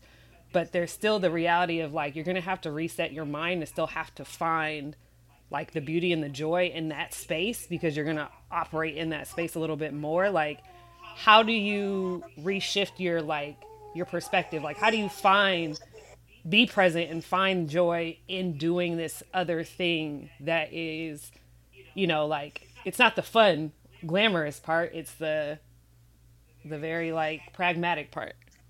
I mean, at least for me, it's finding joy and fulfillment in the results, right? Like, I had a chance to go to the Black Santa activation, Black Santa and CC in San Francisco. The mascots are there. They're taking pictures with kids. And it's like, yeah, maybe I haven't had the chance to write as many stories for Black Santa, but because I get to help overall, then I get to see this kid genuinely smiling, having a great time with these characters that look like him.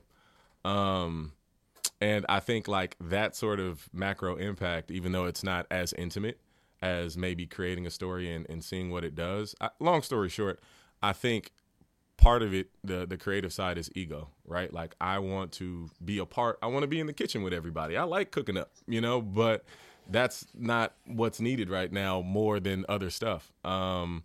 So I think the end result of hopefully seeing kids be able to see the Black Mickey Mouse, which is what we're trying to make him, I think that just holds some purpose that's different than any other opportunity that's been on the table, you know?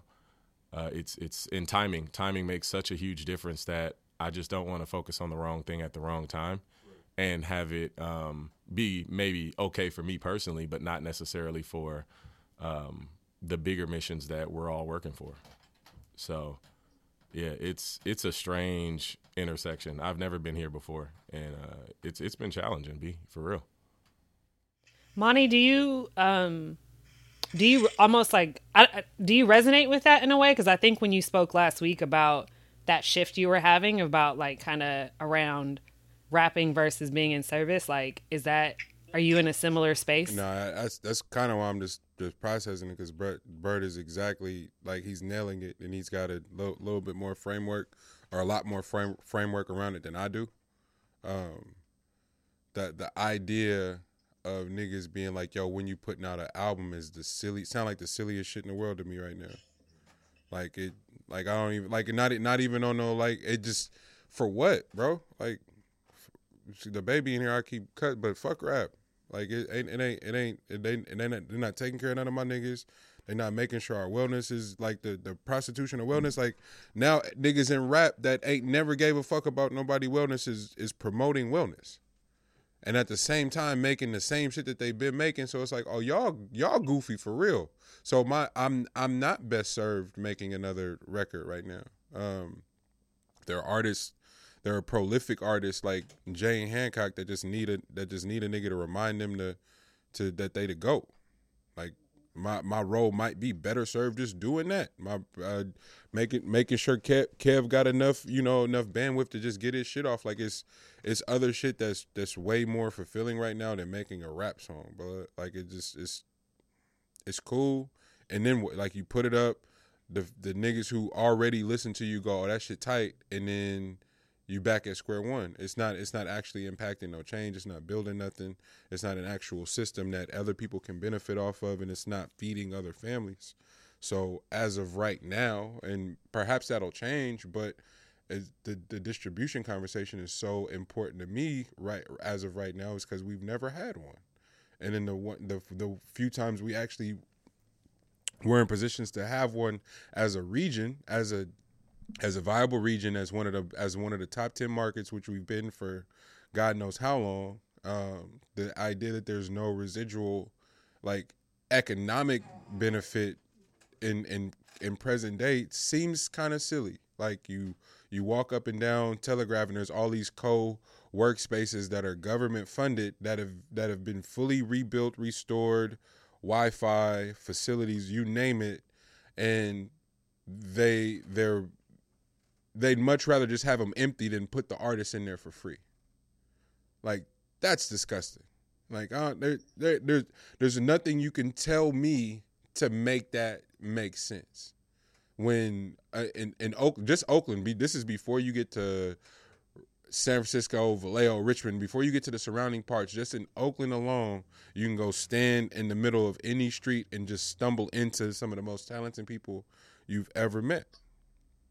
And so with no initiative to serve them, I would be like the rest of these niggas that's been on boards and committees that have had access to government funding and ain't never put nobody on. Man, there's been art grants given out in Oakland for forever that artists don't know about. And no one put them on because niggas got in there, found out what it was, and they shut the door behind them. That's crazy. Hey, Monty, you can get a grant for this right now and do the same thing. That's not the play. So educating the artists around me, the Ian Kellys, the Jane Hancocks, the Black Achilles, the Passwords, like the fact that I get to be around them and like just be in a support role. Jizzle's records, like them songs sound nuts, bro. Like I'd rather do that right now. I got a question, Monty. Do they work out percentage points if you don't have like the upfront money to work at to do something in a studio?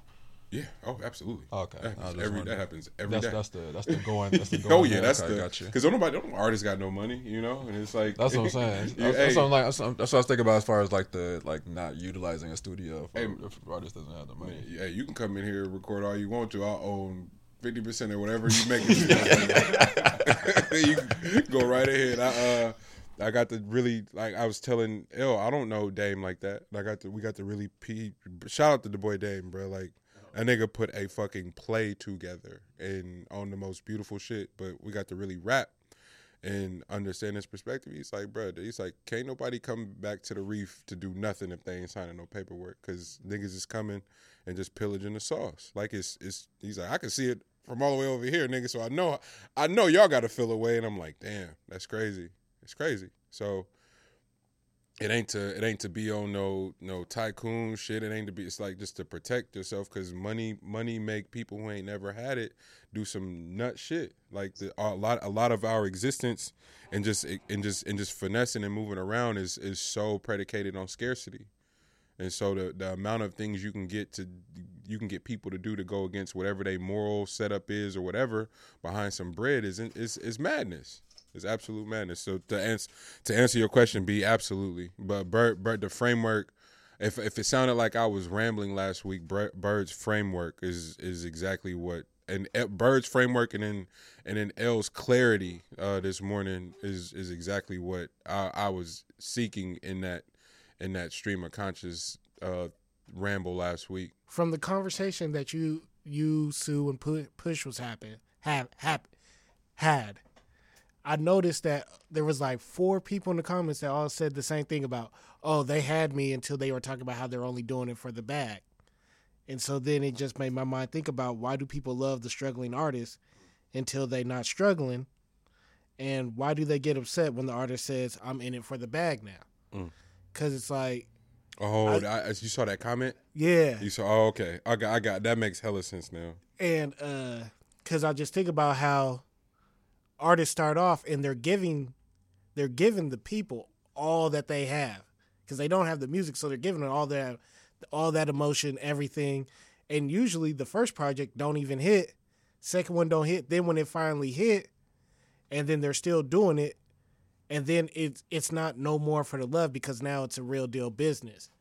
Now it goes from it just being free and people listening and people falling in love with it to now this is how my kids are going to eat, how the rest of my family is eating. So it can't just be, oh, I'm doing it for the love. It can't be that anymore. You have to start thinking about what else does it attain. Like, I can do 5 songs on the project that are more for me, but the other 7 songs need to be more for the people. And I can't remember what artist said that. He'd be like, all you motherfuckers want from me is depressed music. Secretly, I ain't even depressed no more, but I still got to make this dark shit because that's what my fan base likes. It makes me think of Ryan Davis, the comedian, and I think a lot of other comedians probably do this as well. He talked about that kind of same idea of how people reacted to him super poorly because he's a comedian, and I think he gained a lot more of his following via social media. And he's like, I'm not just a social media TikTok person. Like, I'm a genuine comedian that's like really good at my craft. And so at some point when he built enough, he switched over to Patreon, and he went behind a firewall, and he took his videos down off of Instagram. And people were reacting so crazy, like, you know, like you were here and you were giving us all this free content, and now you're asking us to like pay for it and like all of this shit. And it's very interesting that like, it's like people will fuck with you until you want to do something different. It's like the second you don't fit into their box of who they've created you to be, like, you give a part of yourself to something, and people take that part and build the entirety of who they believe you to be. And when you do something out of that box, people go wild. And it's like, I don't know. It's really weird to me, because I'm like, y'all go throw your money at anything, at Walmart and Target and all this other shit, and never think twice. But if I'm asking to be reimbursed for my IP or the laugh I gave you today or any of that shit that I really gave y'all for free for however many years until I got popping, like, now it's an issue. One of the most bugged out things, though, is like how culpable capitalism is been in just getting artists to devalue their own efforts. So you don't know what to charge, especially today. If everybody got a phone in their pocket and everybody got influencer in their bio, what am I supposed to charge you for real if you can go on this person page and just be entertained for free? Or what you think is for free, or what you don't understand as far as the inner workings of business and stuff. And so that part of it is just a complete and this don't even just apply to like black creatives either. This is like across the, like, if you identify as a creative, there's a very, very strong chance that your idea of how this is supposed to work on some economic shit is completely upside down. Like, you don't have a clue. And it's twisted for folks to believe that anything is free. Like, there's nothing that's actually free. So if someone's getting paid, and unfortunately the person that you're watching for free is not the person that'll be getting paid in most cases for this one, you know what I mean? Like, somebody that's not even a part of the putting out the creation for you is the one that's getting paid, and that's not the way this thing is supposed to go. So when the artists are like, when the actual individual wants to go behind a paywall, or actually wants to, you know, get their just due after they've done all this work, you know what I mean, for you without receiving the actual, I mean, they received something, but they didn't receive what their worth was in it. Once they go and grab their worth, that's unfortunate that you as an individual can't, you know, lock on to that, you know what I mean? But that's the reason why, as the creator or as any person, I would say, that's the reason why you can't put so much stock in the public. You should utilize the public because it's beneficial. You know, the masses are beneficial, but you also got to understand that mass appeal has like a dog chasing a fire hydrant type of mentality. Like, they hear the sirens and they're running behind that one. Another siren can take place and they're off to that one, you know what I mean? So it's not like you got to be very careful about being whimsical with the public that is already whimsical, you know what I mean? You got to get behind that on yourself, you know what I mean? That's work on the individual. And once you do cross over into that awareness of that, you got to stick with it. You got to be strong within what your beliefs are over the knowledge that you receive. Hopefully you receive that shit sooner rather than later, but you know, the sooner the better. And when you do, you got to stick with it and be A-okay with the decisions that you make that is more beneficial to you as an individual. Folks be forgetting the fact that you are the only motherfucker that is out here that's going to be looking out for yourself. You got to understand that part. The sooner the better. if anybody's been paying attention to hoop and everything, the Lakers are the perfect example.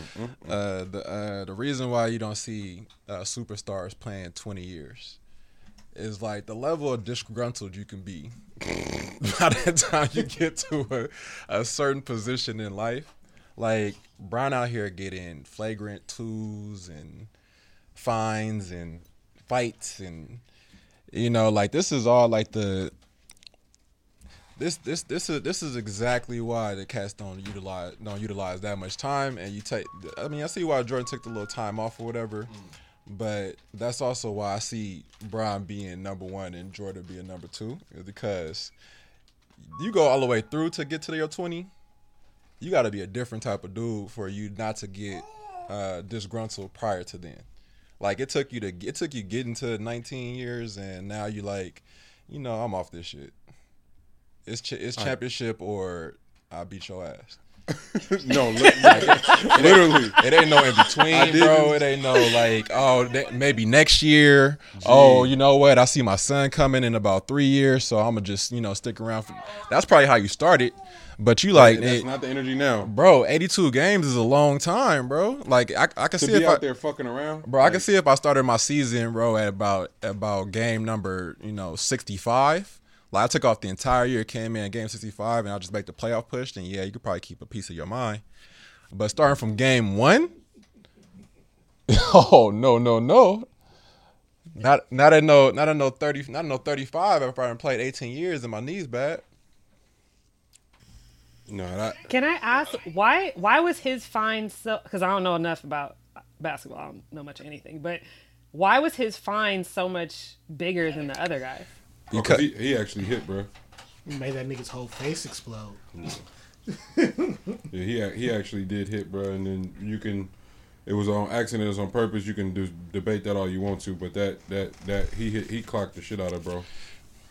Yeah, and it has to do with name too, like name on that one. So it's because it was LeBron that did that. So since it was LeBron that did that, then really the fine was whatever, and the suspension was whatever.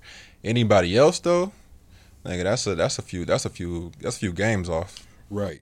That's the part. But to your point, this is why we don't see people in year 20. This is why I didn't want to see Bron in year 20.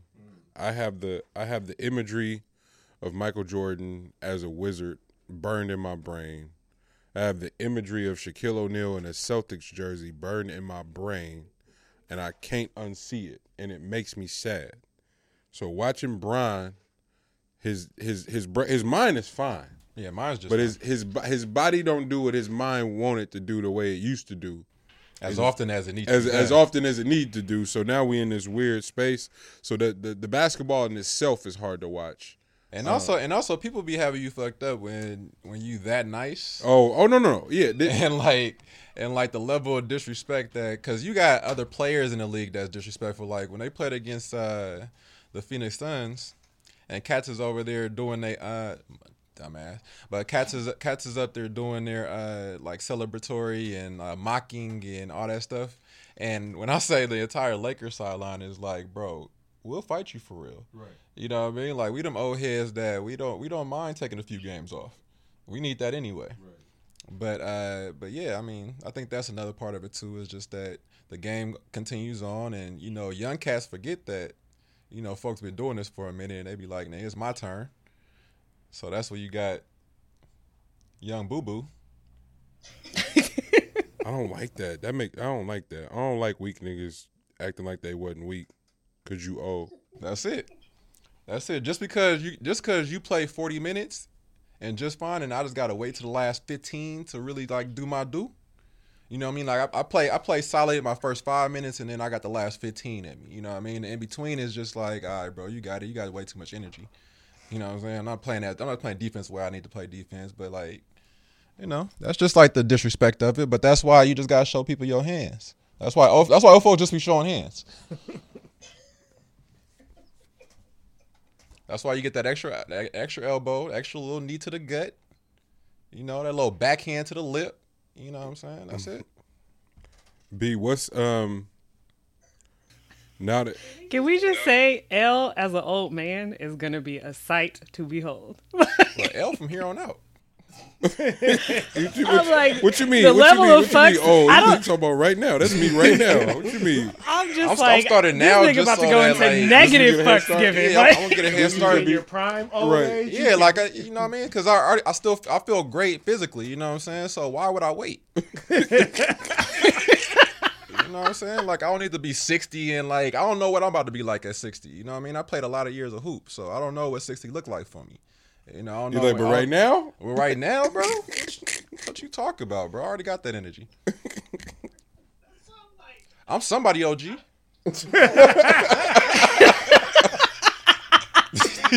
I'm somebody. OG is crazy.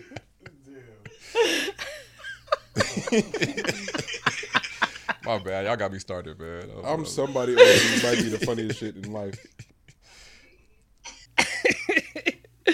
I feel like people get older and stop giving as many fucks. And I don't know what that looks like when somebody already gives zero. Like, dude, is zero the baseline or can we get into negative? Exactly. I think it's gonna be negative with your man's over here. Oh, it's definitely gonna be negative. That nigga L gonna be checking niggas just for, what I can tell by what how you starting. You about to say You about to say some Oh. bullshit. Oh, just wait till I get to the age where they can't really give you jail time. Like, my nigga, there's nothing that you can do for me in there. You know what I mean? Like, you're a wasted person in a cell. You know, like that's really what retirement be looking like. Is like, man, I could do shit where they don't even lock me up for that. Like, wait, it was this nigga? That nigga needs Wait, a this show. the nigga that did all that? Come on, bro, stop playing. What This ain't the nigga that went to the store and stole all those steaks. bro? Not a trench coat full of snakes. Nah, you're old. You just put them in the basket and walk out. Boy, a trench coat, a steaks, but underneath just got a wife beater on. No bottoms. Just steak, wife. Oh, no bottoms is crazy. Over long wife beater. Hey, L, you gonna have some 14s The on? steaks on a hook. just hella hooks inside the trench coat. L, you gonna have no bottoms and some 14s on? Oh, you know, I'm getting my 14s back. I was telling her about the gym teacher that took my 14s. When that nigga got fired, bro, you just start ransacking people lockers. Like, I still wear my black and red 14s to this day. B on the age and shit. I thought you had a great topic about food choices, and we can get out of here. Oh, I was thinking about that the other day about like what's some foods that I was thinking for myself. So I ate that. Well, it started with thinking about things that bring you like childlike joy. Everything's got to be way deeper than it needs to fucking be with me. But things that bring you childlike joy. Then that went to nostalgia. And it made me think of like old school like snacks, like hood snacks that you used to fuck with. That like as an adult, you know, like that shit ain't healthy. But like I might fuck around if it's in my vicinity. So yeah, I would love to like what are y'all because there's other I'm also interested like what is something that you're like now you're like there's no way I would fucking eat. So I think of like Kraft cheese with the little plastic around it. Like that was what we had growing up. But now as an adult, like there's no fucking way I would ever eat that shit for any reason. But on the flip side, give me a squeeze it. What? Happiest day of my fucking life. Nah, I'm trying to think. I guess it's now that niggas know they ain't really supposed to be fucking with bread and shit like that. Like, and nigga, peanut butter and jelly gonna be a fight for your boy over here. I ain't gonna hold you, bro. This shit. Wait, I'm not giving that up. We gonna, I have at least 4 peanut butter and jelly sandwiches a week. bro, they just be doing numbers, bro. Like, what am I supposed to do?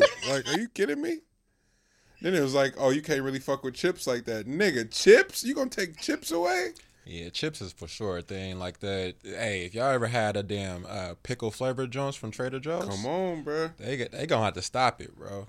And And then don't let the little kids variety pack be sitting around. They babies. They don't need hot Cheetos. Let me clear them out for you. Hey, by the way, like the little value pack of Funyuns is the best version of Funyuns. Like they put just the right enough for the little, all the different varieties in there. Nah, but actually in the pack itself, like the larger bag of Oh, Funyuns I will never see. taste like the value They pack. actually ratio. I see. Yeah, the ratio is right. You know what I'm saying? That's just like a little hood fact for you. But y'all ain't seen the McDonald's breakdown. McDonald's been whooping us forever. You want to supersize that nigga? The supersize is the same as the amount of fries as the small fry. They've been whooping us. Y'all ain't seen that video? Bro, he got the 3 empty boxes and poured it into all the sizes up, and it's the same size. I said, bro, this crazy. It's the way you hold the box. It's the way you hold it. Put the fry. Hey, I swear. Hey, Monty, what is your YouTube algorithm All right, that my- shit no. came up? hey, first off, Monty got the most it covers the most range. Exactly. But wait, B, I left my shit logged in at my mom's house, so now it's pure cocoa melon, and then a little Uzi video, and then a cooking show. And it's amazing. I don't know. Hey, YouTube algorithm. I might have the hardest one. It's a little bit of everything on there. Conspiracy theories and some more shit. Yeah, my name recommended is about 40 videos. It was like, bro, did they give you more bandwidth, bro? Like, how did you How does this get that work? much of a function on there? Oh man. To our YouTube viewers, our Spotify, Apple Podcast listenership, thank y'all for rocking with us. It was dope having Bird in the building today. Lige, never mind. I'm gonna do it off camera. Baby fever for men is real, bro. That's a real thing. I'm like, I got the itch bad. So, Papa, no, don't do it. Never mind. Take it back. It's another episode of Meet the Brave podcast. We'll see y'all next week. Love. Yes. Bye.